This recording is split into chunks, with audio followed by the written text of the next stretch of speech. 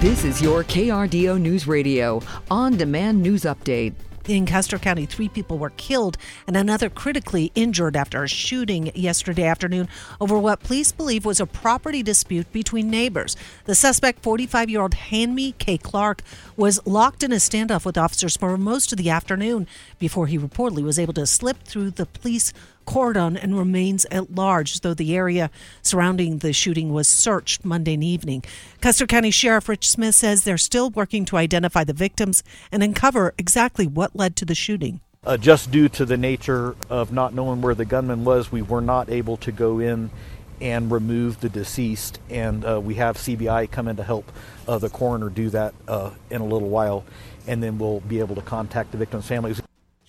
The 4th victim who was shot is in critical condition but is expected to survive. Residents were told to shelter in place for almost 6 hours.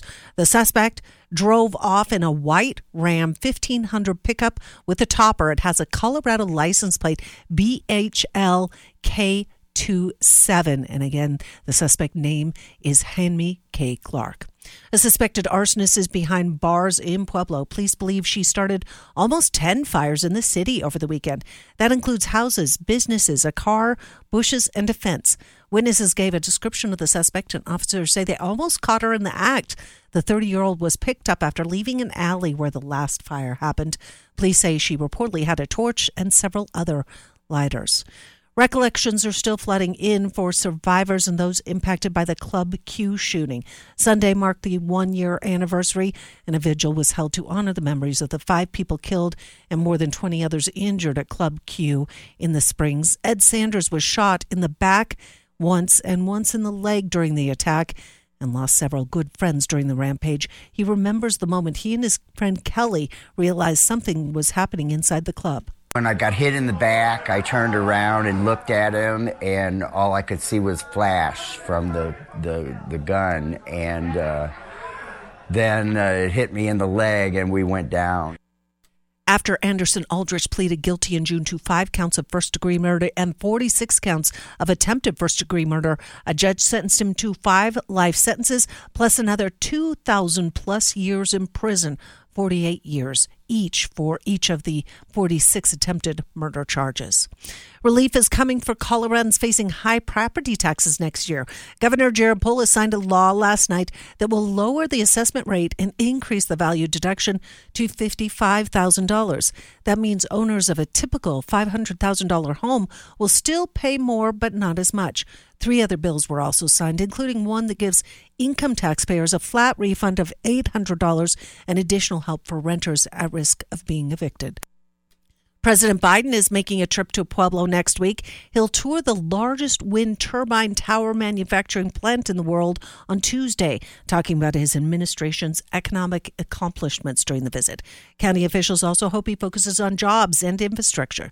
The visit had to be rescheduled from last month when President had to cancel due to national security meetings over the war between Israel and Hamas. Food banks in El Paso County are seeing much higher demand this holiday season. Karen Logan, the Economic Benefits Director with El Paso County Department of Human Services, says more families are feeling the effects of high prices at the grocery store. Food costs have gotten so high, they're having to make the choices. Do we pay our utilities? Do we stock up our cupboards, feed our families, or pay our bills? It's getting really tough for families right now. El Paso County DHS says almost 1 in 4 people in the county is enrolled in Supplemental Nutrition Assistance Program benefits, or SNAP. There's been a 7% increase in SNAP cases since 2021. Meanwhile, Salvation Army representatives say when the need for food rises, normally donations go down because even donors and partners feel the effects. But luckily, thanks to several large food drives recently, Salvation Army Colorado Springs says they are prepared to provide enough food for people throughout the holiday season. Well, 'tis the season to shine. The holiday lighting extravaganza at the Pueblo Riverwalk kicks off its 22nd year Friday, and everyone's invited. The event runs from 5 to 8 p.m. and features music, entertainment, boat rides, and photos with Santa. NORAD also will be on site to start tracking his busy schedule leading up to Christmas. The night will even end with fireworks over Lake Elizabeth. More sunshine by the afternoon, cool temperatures today with a gradual warming trend as we go into Wednesday before colder temperatures arrive for Thursday and Friday. Afternoon highs today with mostly sunny skies in the low 50s, Colorado Springs, 55 in Pueblo. We'll see clear skies and cold temperatures overnight with morning lows in the low to mid-20s. Mostly sunny skies and warmer tomorrow afternoon, up to 66 degrees, Colorado Springs, 68 in Pueblo. By Friday, afternoon highs in the upper 20s and low 30s. From the Storm Tracker 13 Weather Center, I'm meteorologist Chris Larson for KRDO News Radio. Get news, traffic, weather live on KRDO's Morning News weekday mornings from 5 to 9. KRDO's Afternoon News weekday afternoons from 4 to 7. On KRDO News Radio or anytime at krdo.com.